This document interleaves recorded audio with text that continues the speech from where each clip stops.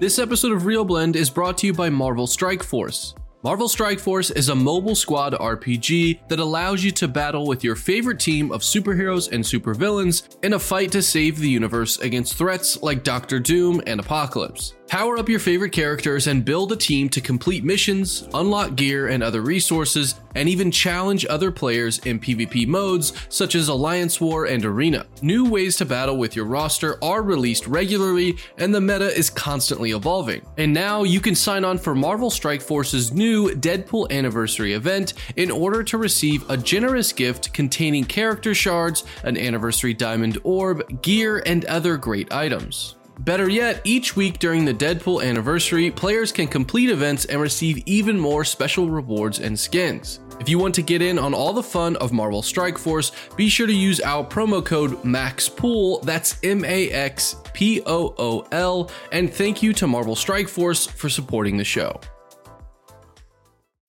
As humans, we're naturally driven by the search for better. But when it comes to hiring, the best way to search for a candidate isn't to search at all. Don't search, match with Indeed. When I was looking to hire someone, it was so slow and overwhelming. I wish I had used Indeed. If you need to hire, you need Indeed. Indeed is your matching and hiring platform with over 350 million global monthly visitors, according to Indeed data, and a matching engine that helps you find quality candidates fast. Ditch the busy work. Use Indeed for scheduling, screening, and messaging so you can connect with candidates faster. And Indeed doesn't just help you hire faster. 93% of employers agree Indeed delivers the highest quality matches compared to other job sites, according to a recent Indeed survey. And listeners of this show will get a $75 sponsored job credit to get your jobs more visibility at Indeed.com/podcast. That's Indeed.com/podcast. Terms and conditions apply.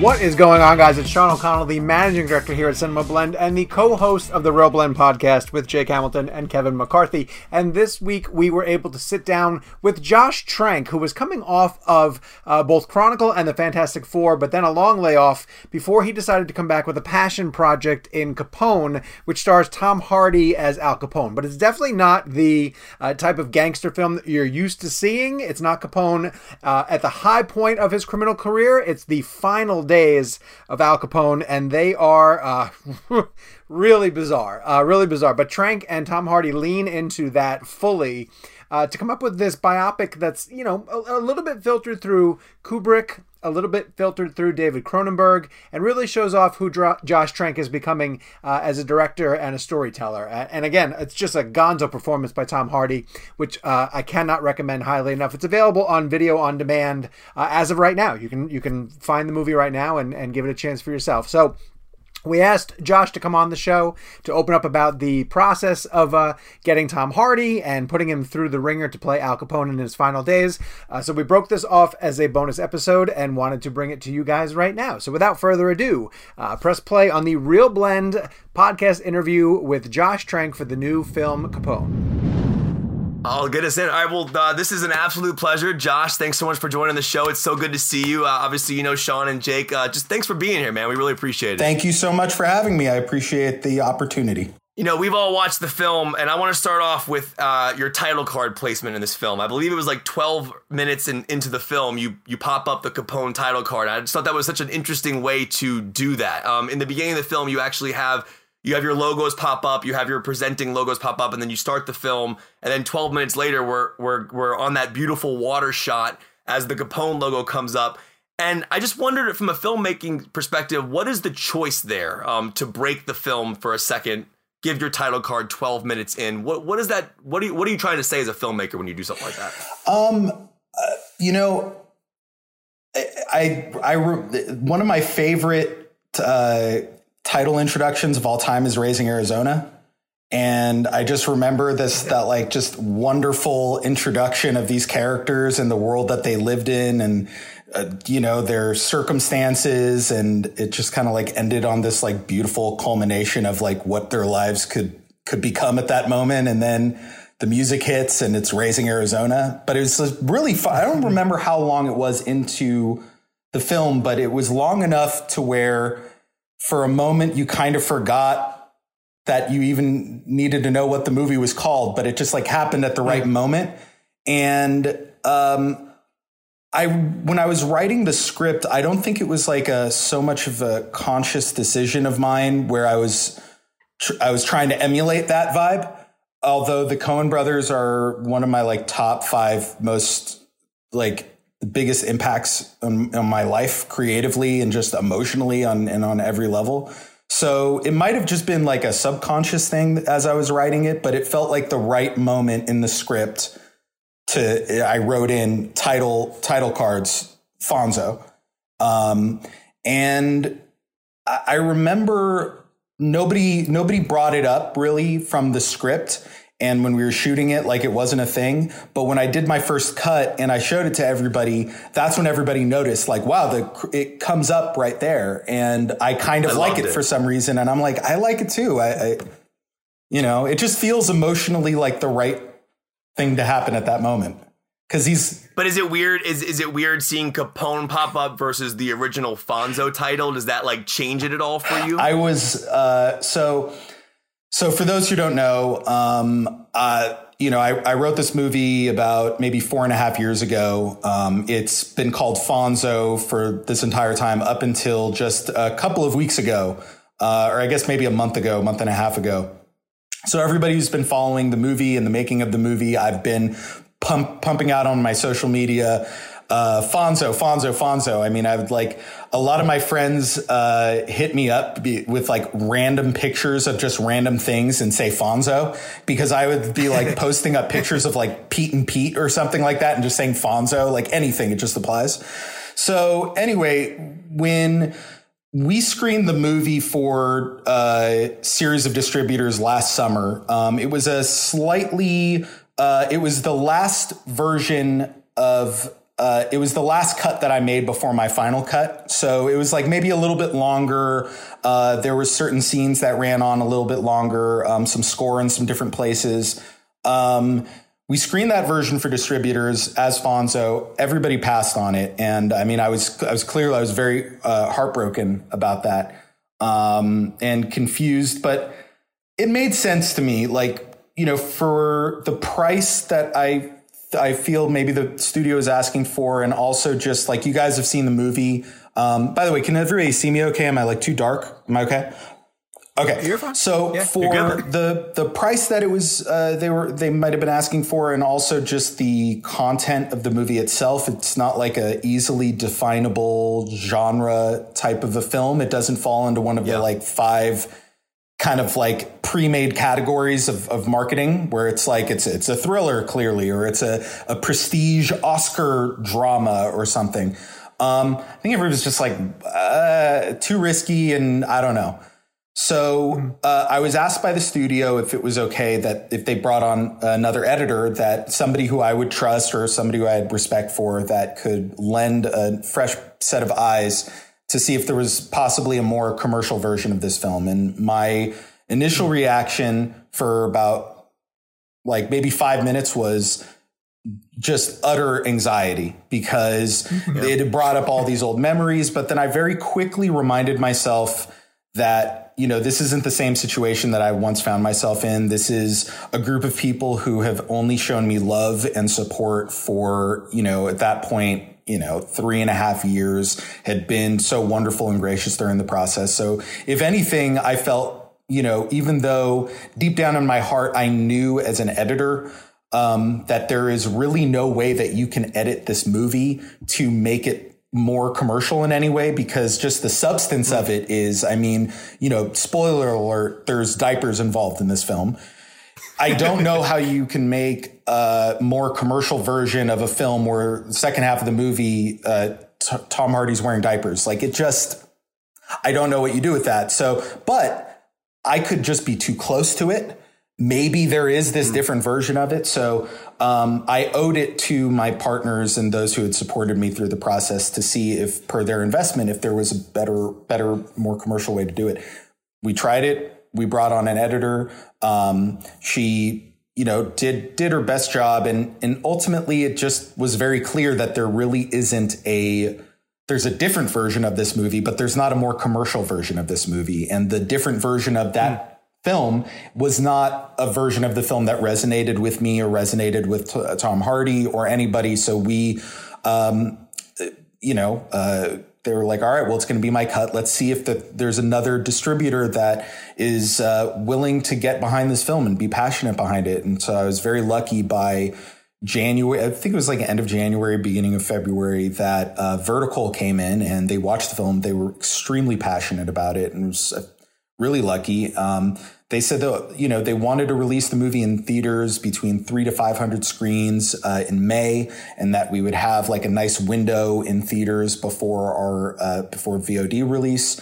And it was going to be my cut. But the only compromise that they wanted from me is that the film would be called Capone. And again, my first reaction for about 5 minutes was anxiety, because I have had so much joy over the last many years saying Fonzo over and over again. Just everybody loves the name of it. It's just a fun name. And I talked to some people are close to the project. Everybody's just like, but it's Fonzo. And I'm like, I know, but it's always Fonzo to us. And, there's a possibility that in some of the European markets, it'll still be called Fonzo, which is fun. Oh, and, cool. I'm sorry, the most long-winded answer ever to your question about how did I feel seeing the name Capone as opposed to Fonzo. I rewatched the movie after my conversation with Vertical, and it didn't say Capone yet because it was still just the cut that I had from my QuickTime. So I watched it and I pretended that it was called Capone. I didn't see the name change yet, but I was just like, what if this was a movie called Capone? And I got it was like it worked in its own way, because the fact that it's called Capone almost adds a different level of I hate to say it because it's a film about such tragic, with such tragic themes at its center, but it adds a different level of sort of comic irreverence to it that it's called Capone. And also I noticed something that had never really hit me before in any point during the film, because the name of the movie was called Fonzo. It's not anything. The fact that you only hear the name uttered, Capone, Al Capone, right before those credits hit, and right up to that moment, we've gotten to know this character that Tom Hardy is playing up to this point with nothing but like warmth and this like grandfatherly energy, running around playing with his kids. Everybody loves him. People are like, concerned about him. They have this beautiful Thanksgiving together, and it's all this love. There's no sense of like he's a gangster or anything. I mean, sure, he's Tom Hardy. He looks imposing. He looks like he could be intimidating, but he's not giving off that vibe. We just know that he's a bit sick. So when the name Capone comes across, suddenly this theme of identity and one's own relationship with their identity and the name that bears their identity to themselves and to the world is put up there right front and center. And so when I did finally, I watched when they inserted the slug of being Capone and said Fonzo, I'm like, this really works in a way I didn't expect. So I don't necessarily know if that makes it better that it's called Capone. Maybe it's the one of the best things that ever happened that it's called Capone, but it's certainly gotten a lot of people's attention that it's a movie called Capone. So yeah, absolutely. Yeah. Cause there was a line that we were talking about before we even hopped on this, where when he is called Capone in the movie, and I think it's Linda Cardellini's character, where she's like, well, we don't say that. Yeah. Name, right. And when that comes across, I was like, oh, that even has more meeting to it, knowing about Right. Yeah. So it took on its own, it's taken on it hasn't taken away from the movie. Like my big fear is that it was going to be so on the nose that it would almost cheapen the integrity of what we all set out to make together. And I feel like it's just taken on a new life. So, Josh, here on the show pay a ton of attention to directors who we admire. And obviously, based on your early film Chronicle, we were couldn't wait to see what Josh was going to do next and track your career all the way through. You were in a bad spot necessarily. But we were all very curious about like, okay, well, what is he going to do next? How does he come back from this kind of thing? And I'm sure you were wondering that a lot too. So I'm really curious what it feels like. How does it feel when you get someone like Tom Hardy to commit to a project that it's a lifeline thrown to you I would assume, where you're like, good, I'm going to get to make this now. It's going to come to fruition, when I'm assuming you were in some uncertainty for a long period of time. Sure. The process of Tom getting involved in the movie, it was so much simpler than I would have ever imagined it would have been. I wrote the script. I didn't think of any actor while I was writing the script because my soul was just so baked into just these characters as being characters. And to be quite honest, I didn't have any confidence in myself that this is something I would actually be able to go make. So I didn't think about actors. I just was like, I just want to write this as if it's just maybe people will just read it, you know? So once I finished it and then I read it back, the first draft, I was like, there's literally nobody else on the planet who could play this character other than Tom Hardy.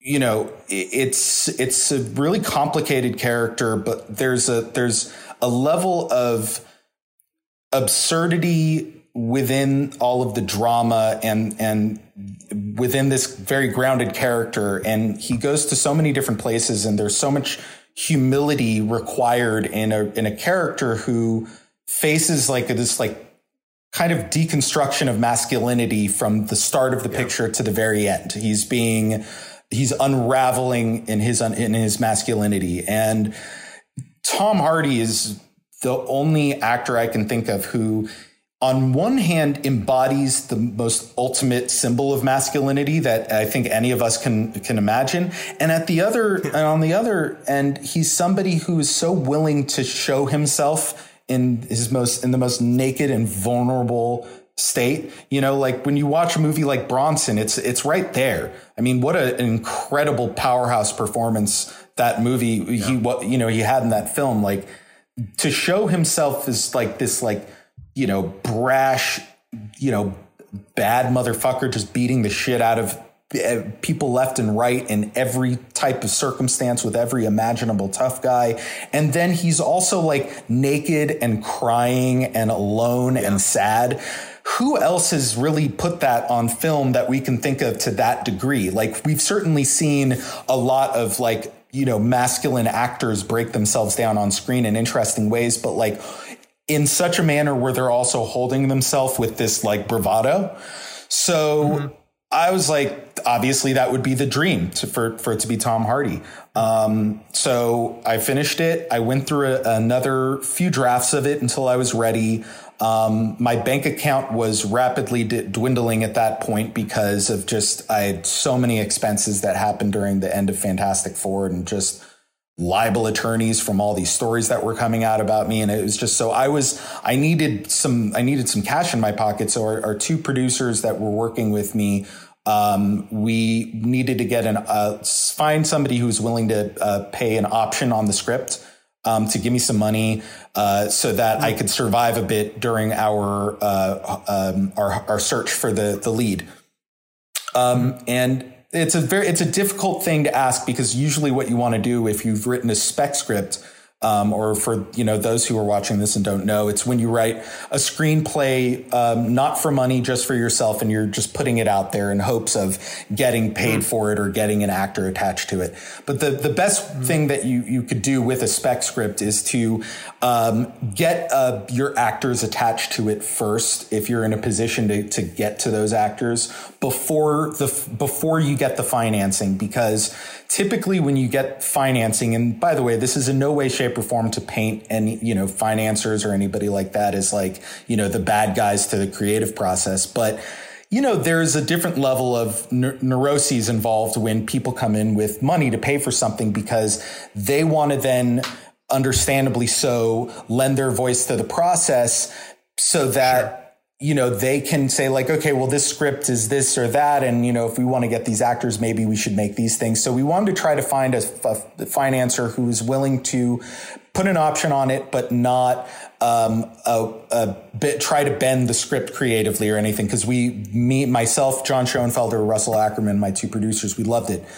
So Lawrence Bender came along. who, as everybody knows, I loved seeing his name pop up. I haven't seen his name since like Pulp Fiction and Reservoir Dogs. What a great name. It's a great name when it pops up. You're like, it gives you a level of, you're like, okay, there's a lineage. It's validity. There's a lineage here, So he read it, he loved it, and was just like, wrote a check for me. It was to keep me going for basically just the rest of the year, because, the thing is, it's like, when you're working freelance, especially in like our industry, if you're a writer, director, or something like that, your life has to be 24 hours a day, 7 days a week, committed to getting your movie made.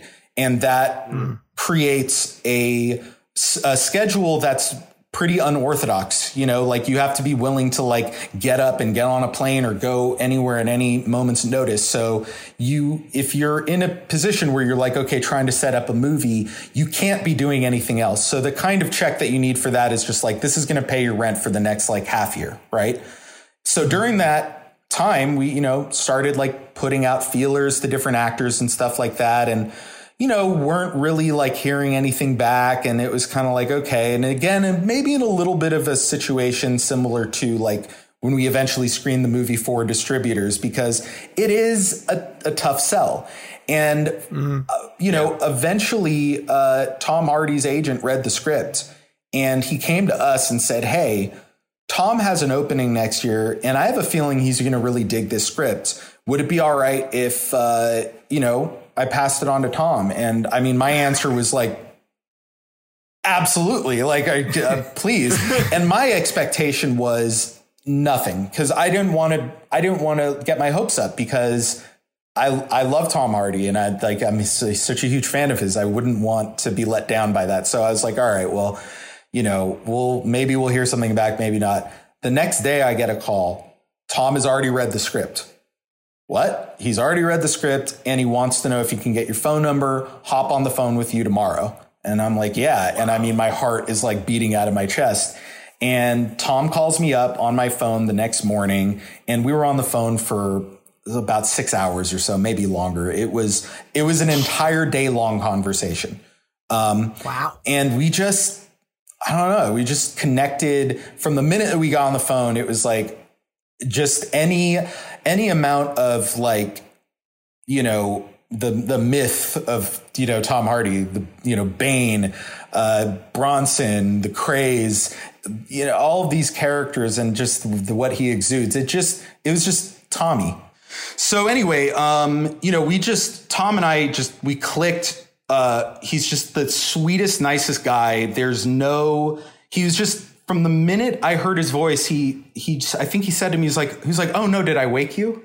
And that's not what I expected from Bane, to call me up and be worried that he might have stirred me from a slumber, from my gentle slumber. And did I wake you? Oh, mate, I'm just like, no, you didn't at all. I've been like up since 4 a.m, actually. And we just started talking and we got into his script. He just loved it, and he loved how weird it was, and just the journey of the character. And it was like I said, I mean, the process of getting Tom Hardy involved with this script was much simpler than I would have ever expected. And what I really learned from this experience is like, the right material getting in the hands of the right people who understand that material. It makes things very simple. Like people want to have a stage to, do the work that they dream of doing. And when that material comes across their table, like that's, what else are they going to do but go for it, So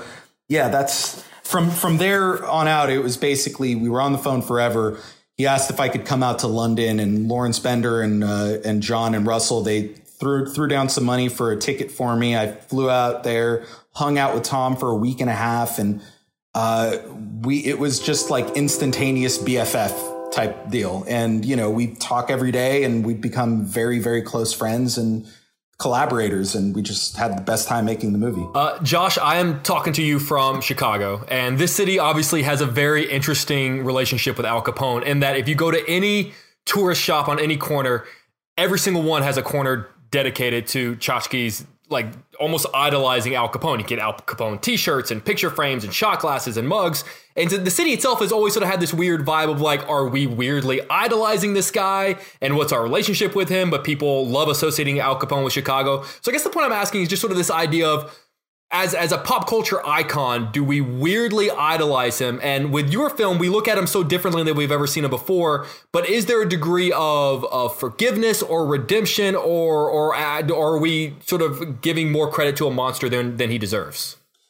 It's funny. I wish I could say I had the answer to that, because it's a big question. And I think if I had, I haven't spent that much time in Chicago myself. I've been to Chicago a few times. I've definitely walked about the city, and I've seen some of this, the iconography of, for sale that you're talking about. Like, I've seen this, but my relationship isn't the same as if I were living in Chicago. So, the way that I've always perceived Al Capone is, in my mind, grew up with this, like, the Edward G. Robinson kind of like, original Scarface kind of character, and somebody who, interestingly enough, we have no recordings of his voice. We don't know what he really sounded like, which comes to another interesting conversation about that and how we were, going about the voice and stuff. But,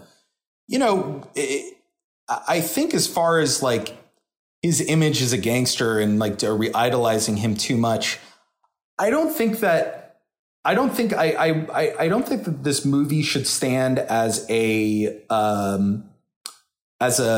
lesson to give to people for, like, you shouldn't worship a person like this. But I think it's enough to make them question how they're worshiping somebody like that. Yeah.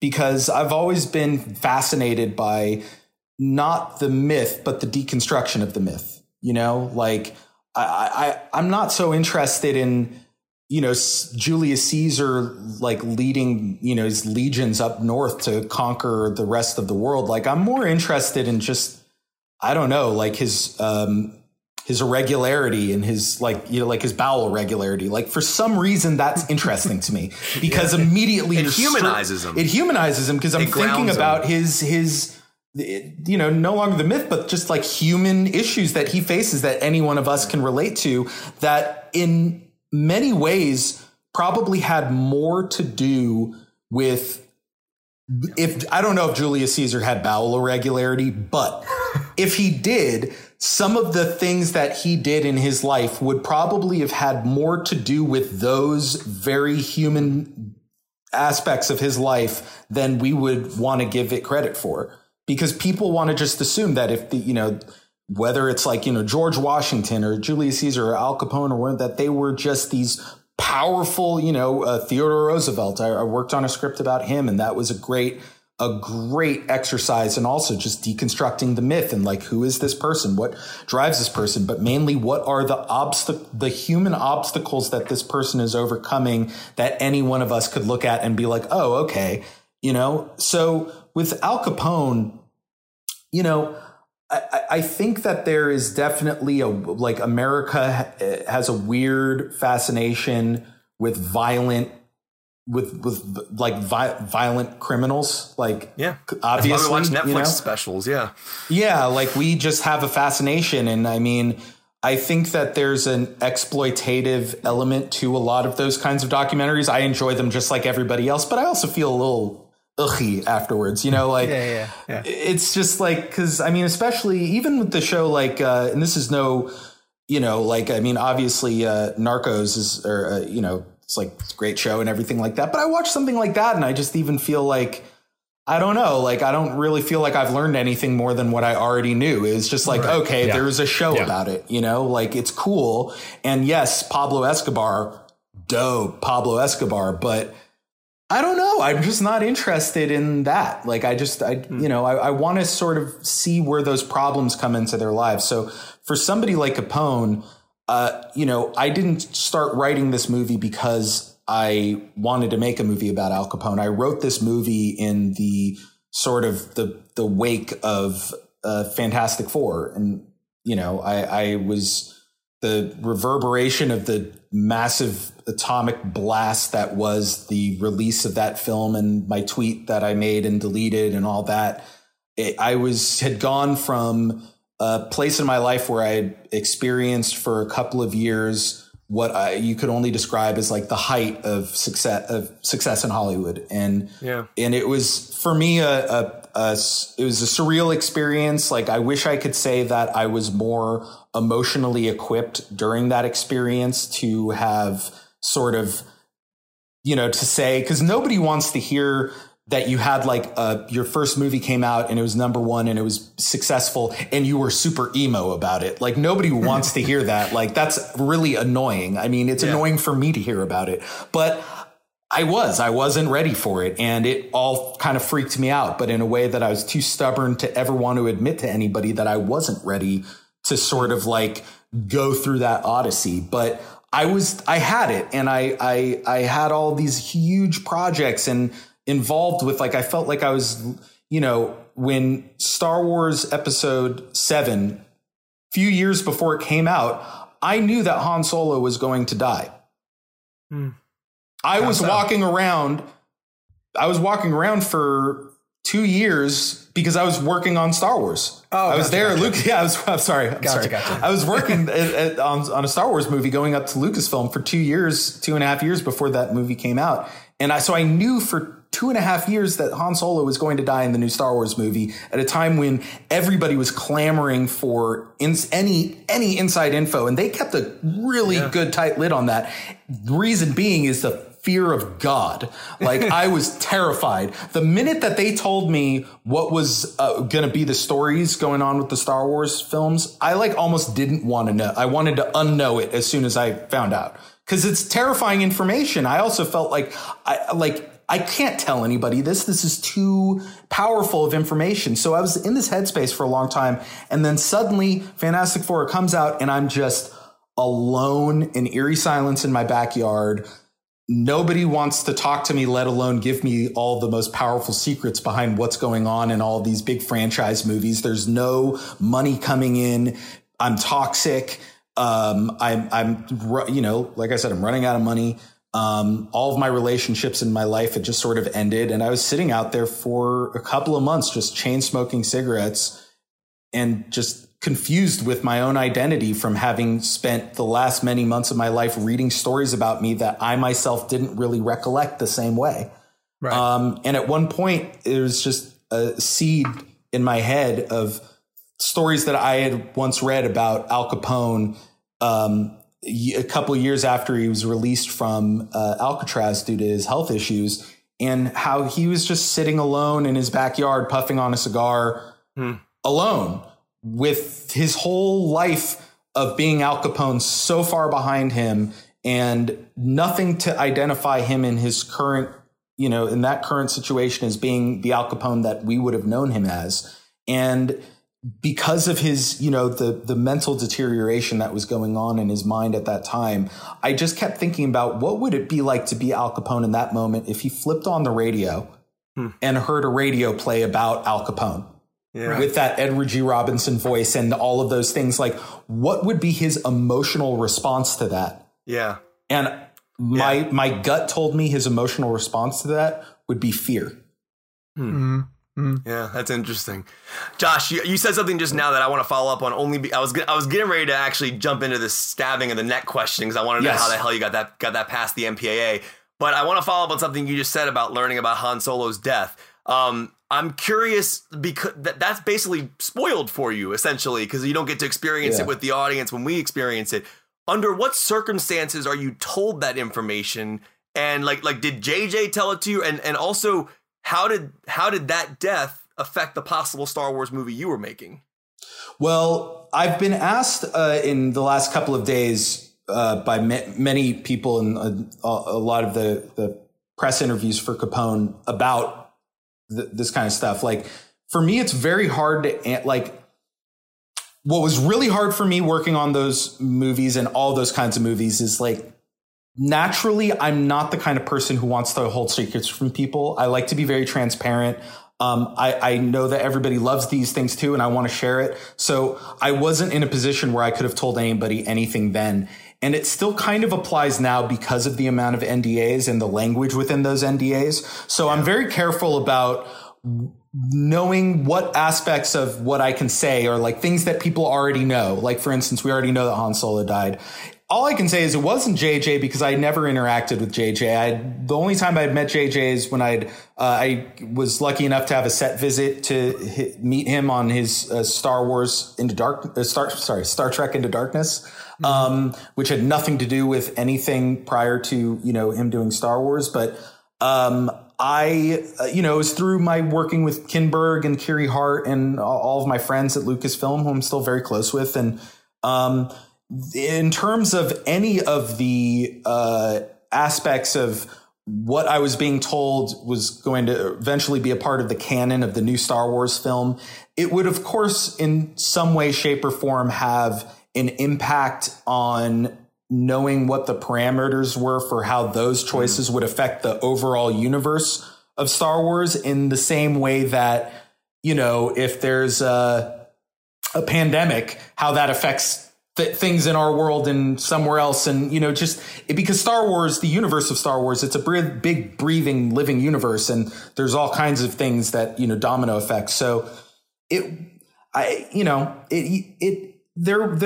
think that there were that many effects to it, but it was definitely shocking to find that out. I mean, I was like, okay, because I got the way that I found it out had nothing to do with the experience of learning it emotionally and watching a film. I was just told it as if I was told my dog died. I'm like, okay, well, what do I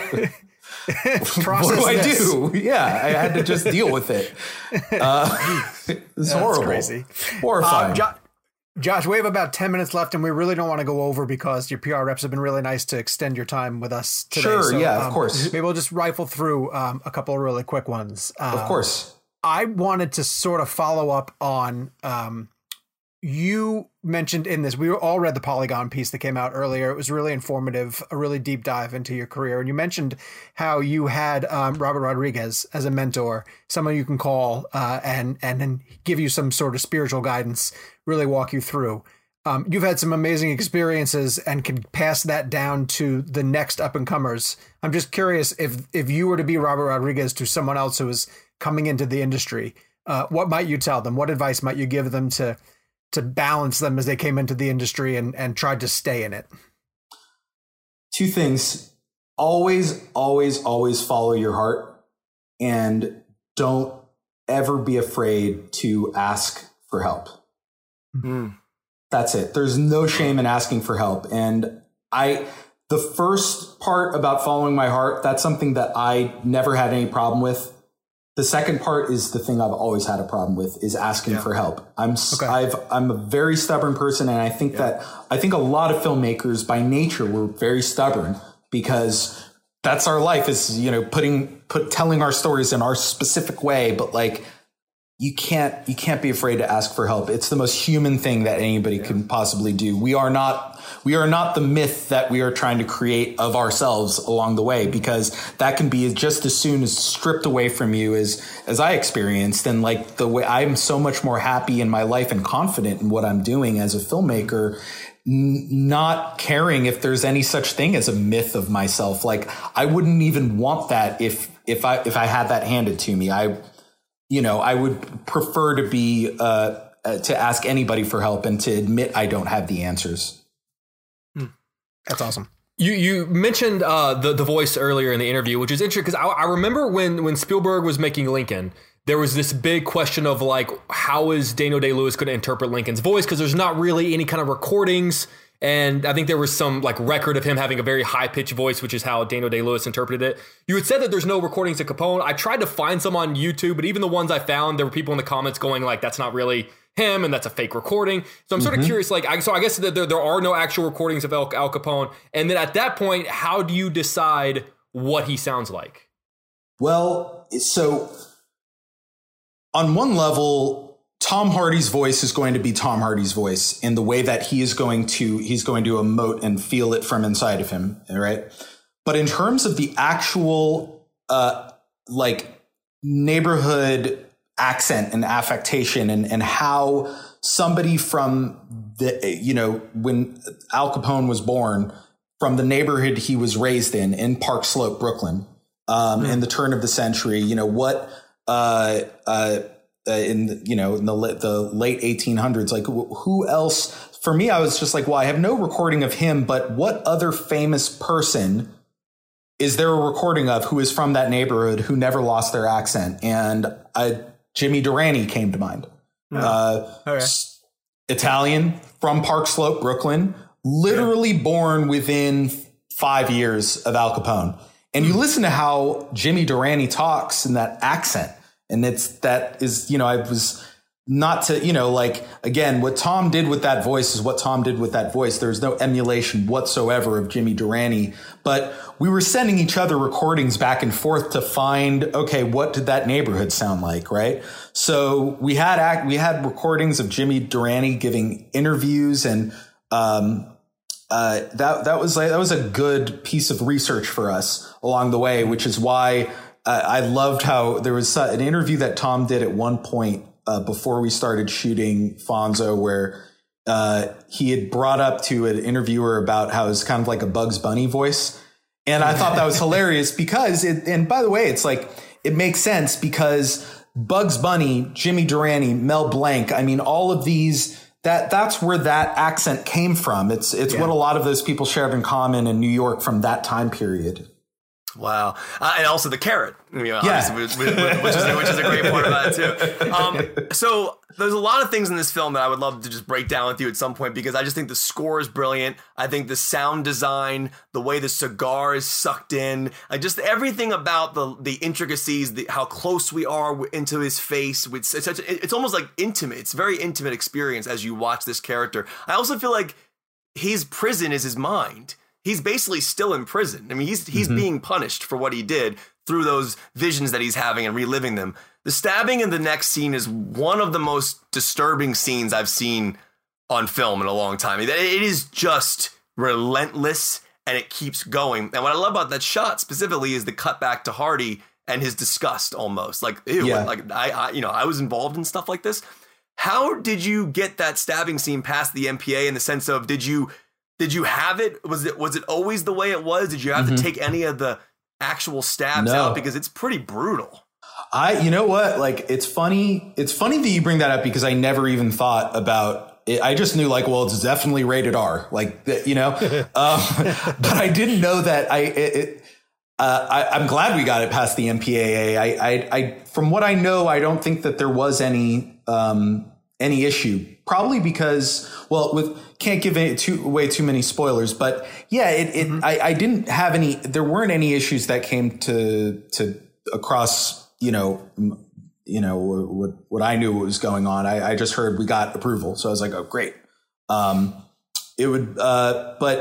that was the intention behind the scene, is to make it as traumatizing to the point where it's goes overboard a little bit, because this is the moment. That moment is the true representation of all of the violence of everything that he's been involved in his entire life in this one moment, and how he would view that in this moment when has just admitted just a few scenes before he thinks he's somebody else completely. And he's really kind of shocked. He's nervous, you know. I mean, part of the way when we were filming those scenes in that part of the movie, and what I love about working with Tom is just how open he is with his process with everybody. Like, he's not one of those actors. He's not method. He's just incredibly skilled. He turns it off. He turns it on. He's just like, you know, great like that. So when we were doing that scene, you know, his motivation during that is like, he thinks that they have the wrong guy, that they think he's somebody who he knows he's not, but he's just playing along with it to the best of his ability, because he doesn't want them he doesn't want to be discovered. He's acting. Yeah. Yes, Kevin. Yeah, Literally. he's acting. Yeah, Literally. Josh, we're going to run out of time. I'll get you out of here on this one because I'm a diehard Spider-Man fan. I've known for a while you had an R-rated Venom pitch that you brought to Matt Tolmach back in the day. It tickles me that you got to work with Hardy, who plays Eddie Brock. And I'm just curious, in downtime, if you guys traded secrets, picked over some of those ideas, talked about maybe collaborating on something Venom related moving forward. Did you guys talk about that at all? It's funny because obviously, I was working on it. So when Tom mentioned that he was going to do Venom, I almost for a moment kind of was like, oh, that makes sense. And then I was like, oh, wait, I was working on that a few years ago. And he was just like, you were? And I was like, yeah. And then he was like, okay. And I'm like, and then that was it, then he went, he went off and did it because he wasn't curious about your ideas. Well, I wasn't really interested in going too far into it because it was like, it was just something that I don't know. I just didn't really, it was part of another time in my life that at that moment when because I'm trying to remember the year, must have been in 2017. I think early 2017 when it was announced that he was going to do it, because that's when he came on board the project. And that was only 2 years after the fact. And it was still it was the whole situation of post Fantastic Four, post career, all that stuff was still very fresh for me. So he knew I didn't want to really go into it either. So he almost felt a little bit concerned. I hope this doesn't trigger you or, make you uncomfortable. And I was kind of like, no, of course it doesn't, because you're actually perfect for it. I told him a little bit about what I was thinking about, kind of like that. And that's what it seemed like that's what they wanted to do anyway, but not rated R. But like I've said, I still haven't seen the movie itself just because up until just a few months ago, I've just been working on my own Tom Hardy film. So I wanted to kind of avoid seeing too much of what else he was doing. But it's a better Tom Hardy film, with all due respect to Tom Hardy. Yes. Yes. I agree. I'm just a guy. I am excited about Andy Serkis's movie. I think Andy Serkis might do well. Me too. Andy Serkis is one of the coolest guys, one of the most talented guys. I'm really excited about that too. Very nice. Well, we have to let you go. You have a lot of other press to get to, but you are welcome back on this show anytime, Josh. We really want to get it done. I would love nothing more than to just come back and just talk about movies in general. Kevin, I've talked to Kevin a lot, not even about this movie, just about movies in general. And I think that if I just say anything, the one thing about all of us being on social media and what we've all been calling film Twitter, I think that it kind of sucks in a way because I've really gotten a great opportunity over the last week to actually speak to a lot of people who I've never met before, who I just know through their names or their Twitter accounts. And everybody just loves movies. And just, I think that it's a nice opportunity for all of us as film lovers in a film community to kind of have more opportunities to get together to just talk about how much we love movies, because I feel like an old person saying this all the time, but I feel like there are just young people out there who really do need to have some sort of a more of a community positive sort of conversation that they can tune into to hear filmmakers talking with, all sorts of people about movies. And you guys, I feel like, are just such a positive force behind talking about movies and getting movies out there and promoting films. And, I just wish that there was more of this going on as opposed to all of the banter and stuff that usually tends to happen. We say the same thing all the time. This is literally why we do the show. We just want to talk movies, man. That's all we give a shit about. You know what I mean? Please have me back. I'm down. Thank you so much, Josh Trank, for coming on the Real Blend podcast. I thought that was a really great conversation, and he's an excellent guest. Welcome back here anytime. Now, of course, with this being a bonus episode, we will have a full episode of the show later on this week where we get to play all of our normal games, dive into the latest news that's come through. We'll play a blend game. And if you're watching us here on YouTube, make sure to give us a subscribe down below, because we're always putting the show up on the YouTube channel now, too. But if you want to listen to us where podcasts are downloaded and streamed, you can find us on all of the different different portals that you use to download your favorite podcasts. And make sure you subscribe to us on those devices as well, too. So we will be back with more Real Blend very soon, so keep it right here. And of course, Dunkirk. As humans, we're naturally driven by the search for better. But when it comes to hiring, the best way to search for a candidate isn't to search at all. Don't search, match with Indeed. When I was looking to hire someone, it was so slow and overwhelming. I wish I had used Indeed. If you need to hire, you need Indeed. Indeed is your matching and hiring platform with over 350 million global monthly visitors, according to Indeed data, and a matching engine that helps you find quality candidates fast. Ditch the busy work. Use Indeed for scheduling, screening, and messaging so you can connect with candidates faster. And Indeed doesn't just help you hire faster. 93% of employers agree Indeed delivers the highest quality matches compared to other job sites, according to a recent Indeed survey. And listeners of this show will get a $75 sponsored job credit to get your jobs more visibility at Indeed.com/podcast. That's Indeed.com/podcast. Terms and conditions apply.